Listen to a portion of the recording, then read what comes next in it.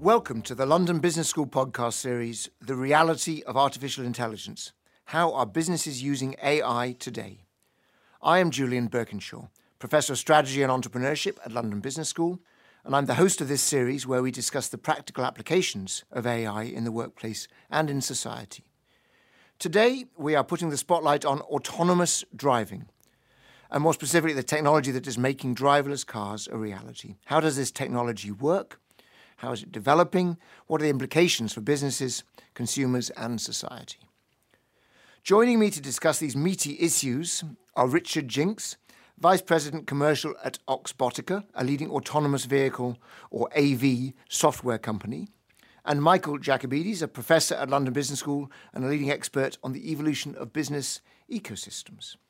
First, Richard, tell us a little bit about Oxbotica. Many of our listeners have not heard of your company. Okay, thank you very much. Yeah, Oxbotica are a software company. Our software is there to help vehicles do more than they do today. Right. So that's our raison d'etre in life. We're 5 years old. We're born out of Oxford University, and our heritage goes back some 15 years of research and development into the technology, founded by two professors, and we're working with organisations in simulating our technology into their hardware to make vehicles move by themselves. So your software is a key component in the development of driverless vehicles, and obviously those vehicles have various hardware pieces as well. Just tell us a little bit more about what your software is actually doing. Which part of the world of autonomous driving are you? So we have two main strands of what we do. We have the brain on the vehicle, and so that brain on the vehicle has got to answer three key questions. So when we think about autonomous vehicles and vehicles driving themselves in the future, there's three key questions that have to be answered. Where am I in the world? So localization, and that's one of the things we do. What's around me? So how do we see? Perception, what are things around us? And then when you've got know where you are, what's around you, you've got to plan what you do. So that brain on the vehicle answers those three questions, which enables the vehicle to drive safely. And then it connects through our cloud system, which talk to all the other vehicles. Got it. And location sounds easy to me. I mean, we all have GPS systems nowadays. But you've got these cameras, and we've seen these things in the streets, and they are somehow taking the world out there and turning this into an understanding, a representation of reality. Can you give us any insights into how that works? Because it just boggles my mind. So first of all, I'm going to challenge the point about knowing where you are is easy. Okay, so when we talk about vehicles, we're not just talking about vehicles on the road. Okay, so we're talking about any vehicle, and we'll talk more about this as we talk about business models later. But you think about if you're in a mine, if you're in a warehouse, you're inside, there is no GPS, okay? So the art of localization and knowing where you are in the world goes way beyond using GPS. And I might add, some of the best GPS systems in the world maybe not accurate enough to get you around an island when there's somebody else there as well when you're driving. So our localization relies on, we have sensors on the vehicle, we have cameras, we have LiDAR, we have radar. So we all have a set of sensors that enable us to understand where we are in the world through our experiences. And Michael, let me bring you in, because obviously we've been talking about driverless cars forever. I mean, it's been a staple of science fiction. It's only the last decade, I'm going to say, when we've gone from science fiction to possible to inevitable. I mean, it is now, it's just simply a matter of years, I guess, before these things are on our streets, and we'll get to that. But what has allowed this to happen? What has happened in the world of artificial intelligence technology that has made it possible for this vision to become a reality? So the first thing is that this is part of a much broader evolution. And if you think about artificial intelligence or machine learning, essentially it is computational statistics. Right. And what has changed is partly our understanding, but also massively our computational power. The ability that we have to find the data, to create the associations, to give responses in less than nanoseconds has meant that things that were impractical a very short while ago are possible now. There's other technologies that are important, and you heard some of them mentioned. They are technologies of communication, whether this is LiDAR, whether this uses all kinds of other real-time sensing and responding that we did not have a few years ago. So it is the confluence of these technologies which means that something that perhaps would have been a high-end system somewhere but too slow to be practical, all of a sudden is at the cusp of being able to transform. Now, what's interesting is not just that technology is maturing. We have seen that in a number of ways. The last century is full of all of these instances. What I think is interesting is that you see traditional sectors that feel that they are being disrupted as a result of the fact that technology is there. So that creates a really major challenge for existing players in a broad number of sectors. Good, thank you. And we're going to come to some of the bigger implications in a minute. But Richard, did you want to get on the... Yeah, I think that's absolutely true. I mean, one of the key drivers is that people now absolutely believe this is going to happen. There's a belief that's going to happen, and you can see that by the investment community and the amount of money that's been invested in this technology. But I have no doubt about it, and we have no doubt about it, that it is on the agenda of most boards' agendas when they're looking about moving people and things around the world. So be as specific as you possibly can in terms of how close to reality is this. How good are these autonomous vehicles today, and when will we actually see them on the streets of London or on the... Let me take a stab here, because I think that the applications that we're going to see in terms of autonomous driving are not simply that you're going to have the car with zero interaction from the driver. That is far away. We've got some very difficult things to do. The AI specialists speak about the massive problem of a left turn. Why? Because you've got to negotiate all kinds of things when this is not an easy flow. And Sorry, just say what you mean by the left turn problem. Well, the problem is, driving on the other side of the road, that in order to navigate a left turn, there needs to be a lot of non-verbal communication as you're seeing vehicles that need one to make way for the other. I see. Our brains are remarkable in being very flexible and also engaging socially with the other drivers as we either accelerate or stop. Cars cannot do that.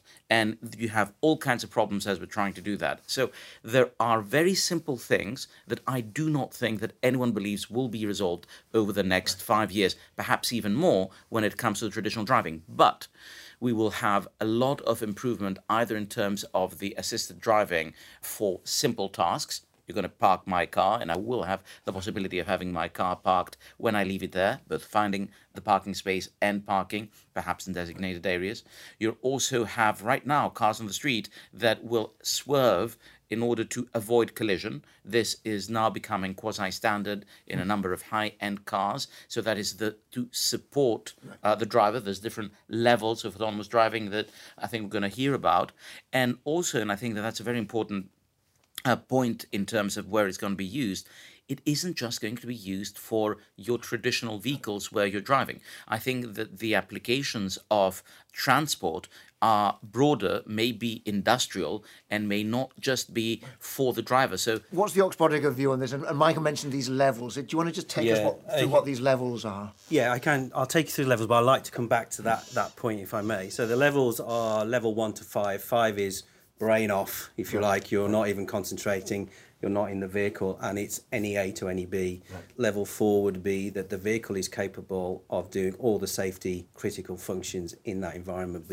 There is somebody in the vehicle ready to take over. Okay, so it's kind and of... what is level 3? I mean, don't go... Level 3 is kind of... We don't like to talk about level 3 because it's a combination of the two, when the driver's in the vehicle and is supposed to be ready to take over immediately. So that's very hard for a human to do.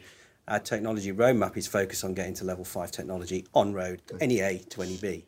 But coming back to this point, and this is fundamental to our business plan, and what we're trying to achieve is that our software is capable of being deployed in any domain and any environment at any time, day or night. And we talked about not using GPS, so it can be deployed in areas where GPS is not available. So I think if you look at this, where the deployment of autonomous vehicles will be, it will start in geo-fenced, safe, non-public areas, okay, like mines, like airports. So we've done a demonstration airside at Heathrow already, and that's been done.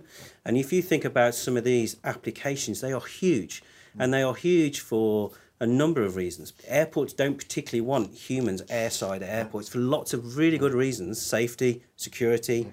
It's polluted. It's a dangerous, noisy, polluted place to work. And so you'll see the deployment into safe private areas, campuses at universities, for instance, and then you'll see the deployment gradually move on to ultimately you go and buy a car, and that is a long way away, I would agree.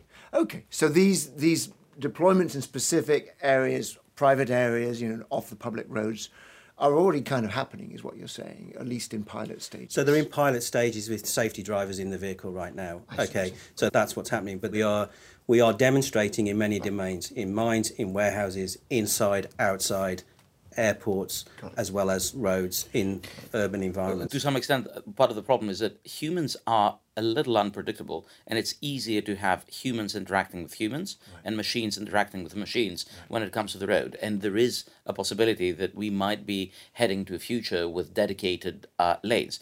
Just anecdotally, a good friend of mine, a senior engineer in Google, was telling me that part of the driving where they are is becoming more aggressive because there is more autonomous vehicles that are being tried out. Now, autonomous vehicles are remarkably conservative because they don't want to create accidents because they're programmed to do so. So what happens is that you're like, oh, that's an autonomous vehicle. I need to be a little more aggressive. Yeah, and I think on that, the other point around this is the technology will be ready before society is ready. Okay? Yeah, absolutely. So the regulation, the legal aspects of us driving on the road, the safety cases and the safety certification of all of that, how integrated software with hardware becomes certified safe, for on-road. Those challenges and the insurance industry and all those things have a job to do to make this a reality. And we'll get into the societal issues in 1 second, but last question then in terms of the technology. I mean, are there technical obstacles here? In other words, do we now have all the pieces in place and the technology is simply just getting better and faster at seeing the world around it and figuring out what's an obstacle and what... Yeah, there's still challenges that we face. The technology is not ready to be any drive you or I from any A to any B. It's not ready, but it will get there. We have a roadmap to be able to do that. We have a fantastic team at Oxbotica to enable us to do that. So we believe that will happen. The technology will get there. Good. Let us switch gears a little bit to the societal aspects.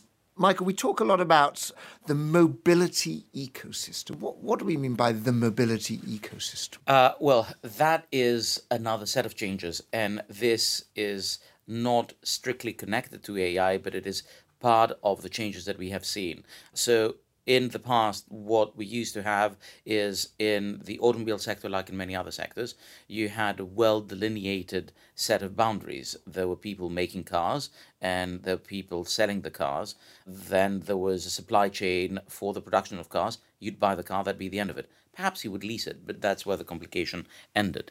Now, what happened a few years ago, and that's the result of mobile telephony that has given the possibility of having a different interface in the way that we consume and engage with the world, is that you saw companies like Uber and Lyft, to name two of the most interesting IPOs of the last few years, that said that I'm going to be creating a simple solution to provide mobility on demand. And this is important because it means that rather than you thinking that you will rely either in terms of public services or buses or trains or owning your own car or possibly needing to find a taxi, you will have a very easy and cheaper way of moving around on demand using your phone. So there are people managing mobility, and now the mobility ecosystem is becoming increasingly sophisticated, linking different ways of moving, linking public transport to these companies. And even in the public transport, we were recently in a panel with a Minister of Transport of Finland who are thinking of changing the buses that are running in rural parts on Finland with on-demand services, because otherwise why would you waste money and taxpayer resource to have empty buses running around rather than subsidizing it? So we are rethinking the needs in the public and in the private, and we are creating a web of different players who together offer a service to the customer. Why ecosystem? Because it isn't one company doing everything. If you think about Uber, what it does is it offers the interface and then has hundreds of thousands of drivers that work with it. Now, despite that, it is able to command an astounding price, and its stock price may have been down, but despite its massive losses, it's still worth many tens of billions of dollars. Good. Richard, does Oxbotica have a kind of a vision, as it were, for the future of mobility, transportation? What is a city like a London going to look like? Very much so. And I mean, we have a partnership. Oxbotica have a strategic partnership with a company called Addison Lee, who I'm sure you all know, one of the biggest land and transport company in the world, to actually work on that. We don't want to do what they do. Right. We're a software company, so they do that bit very well. But it comes back to these partnerships and ecosystems. So we're looking for partners in different sectors. So if you think about our autonomy system as being universal autonomy, so it goes in mines, it goes in all these. So we're looking for partners that will take our software into those. We don't want to be a mining company. We're not a mining company. Same thing with mobility. So absolutely, mobility as a service, the future of mobility.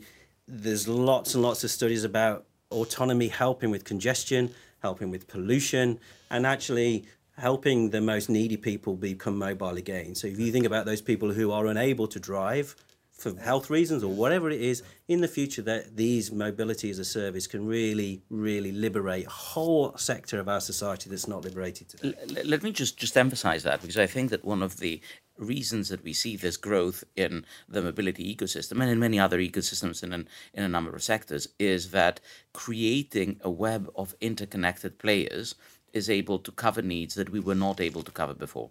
So what you're seeing is that these new webs of collaboration are focusing on covering areas that we had not done before, which may be better both for the individual customers, whether they are final customers or they are industrial customers, to go back to the examples that we heard, but also for society, because this hopefully is able to address some of the societal challenges, and in terms of mobility, whether that is congestion, whether that is pollution, and certainly with the news that we're getting in terms of the sad state of the climate, this is going to become an ever more important priority, or at least so we hope. And indeed, we haven't even talked about electric vehicles, which is frankly a separate conversation, but it is clear to me that autonomous driving, you can look at it in a small way, but you can look at it at a very large societal level, and the implications are huge. My final significant question, people want to know who the winners and losers are going to be here. And obviously this is an industry where you've got, huge companies, the BMWs, the Jaguar Land Rovers, the Fords of this world, who are now being disrupted, if you want to use that word, by, Google, Uber, you name it. How is this going to work out? Should we be selling our shares in the traditional car companies? Let me try to start that, because it may be slightly politically sensitive here. I think that you have seen a sea change in terms of how the major players in the industry have responded over the last few years. And when I say a few years, probably 5 years. So for a long time, the automobile manufacturers felt that they had a good grip on the sector, so much so that they, like in many other traditional sectors, were able to only offer what they want and frankly abuse the customers. They did not want to interface with telephone companies. They did not want to interface with Google or Apple. Why? Because they felt that this way they maintained strategic control. And I think that what made them really change is the mobility as a service challenge, when the stock price of Uber then and even today challenged and perhaps surpassed big companies like BMW. And they said, well, hang on a minute here, we may be missing a trick. And I think that you have seen a dramatic change with most of the traditional automobile manufacturers first invest hundreds of millions, if not billions, in companies like Toyota in terms of the mobility services, and also being engaged in relationships, building their own mobility ecosystems. So we're seeing a lot of these collaborations between the traditional auto companies and these tech firms. Presumably Oxbotica are working with some of these big traditional automotive companies. So I would say software is the beating heart of what's going to happen. It is the beating heart of most disruptive technologies that we've seen. It's the software, okay. So we are seeing opportunities for smaller organisations like our own to partner with these giants. And I think it also comes back to the question about how these large organisations innovate themselves and the culture of innovation within these large organisations. And I think there is a recognition that they need companies like ours, and they benefit from partnering with companies like ourselves who are small, nimble. We have one sole purpose. We are going to create the software that makes vehicles do more. And so we are able to bring a different kind of approach to solving this problem that may be quicker and it may be better, or better off on that. But we are seeing large organizations talking to us and partnering with us for that very reason, that they don't believe they can do it all themselves anymore. And I come back to my initial point.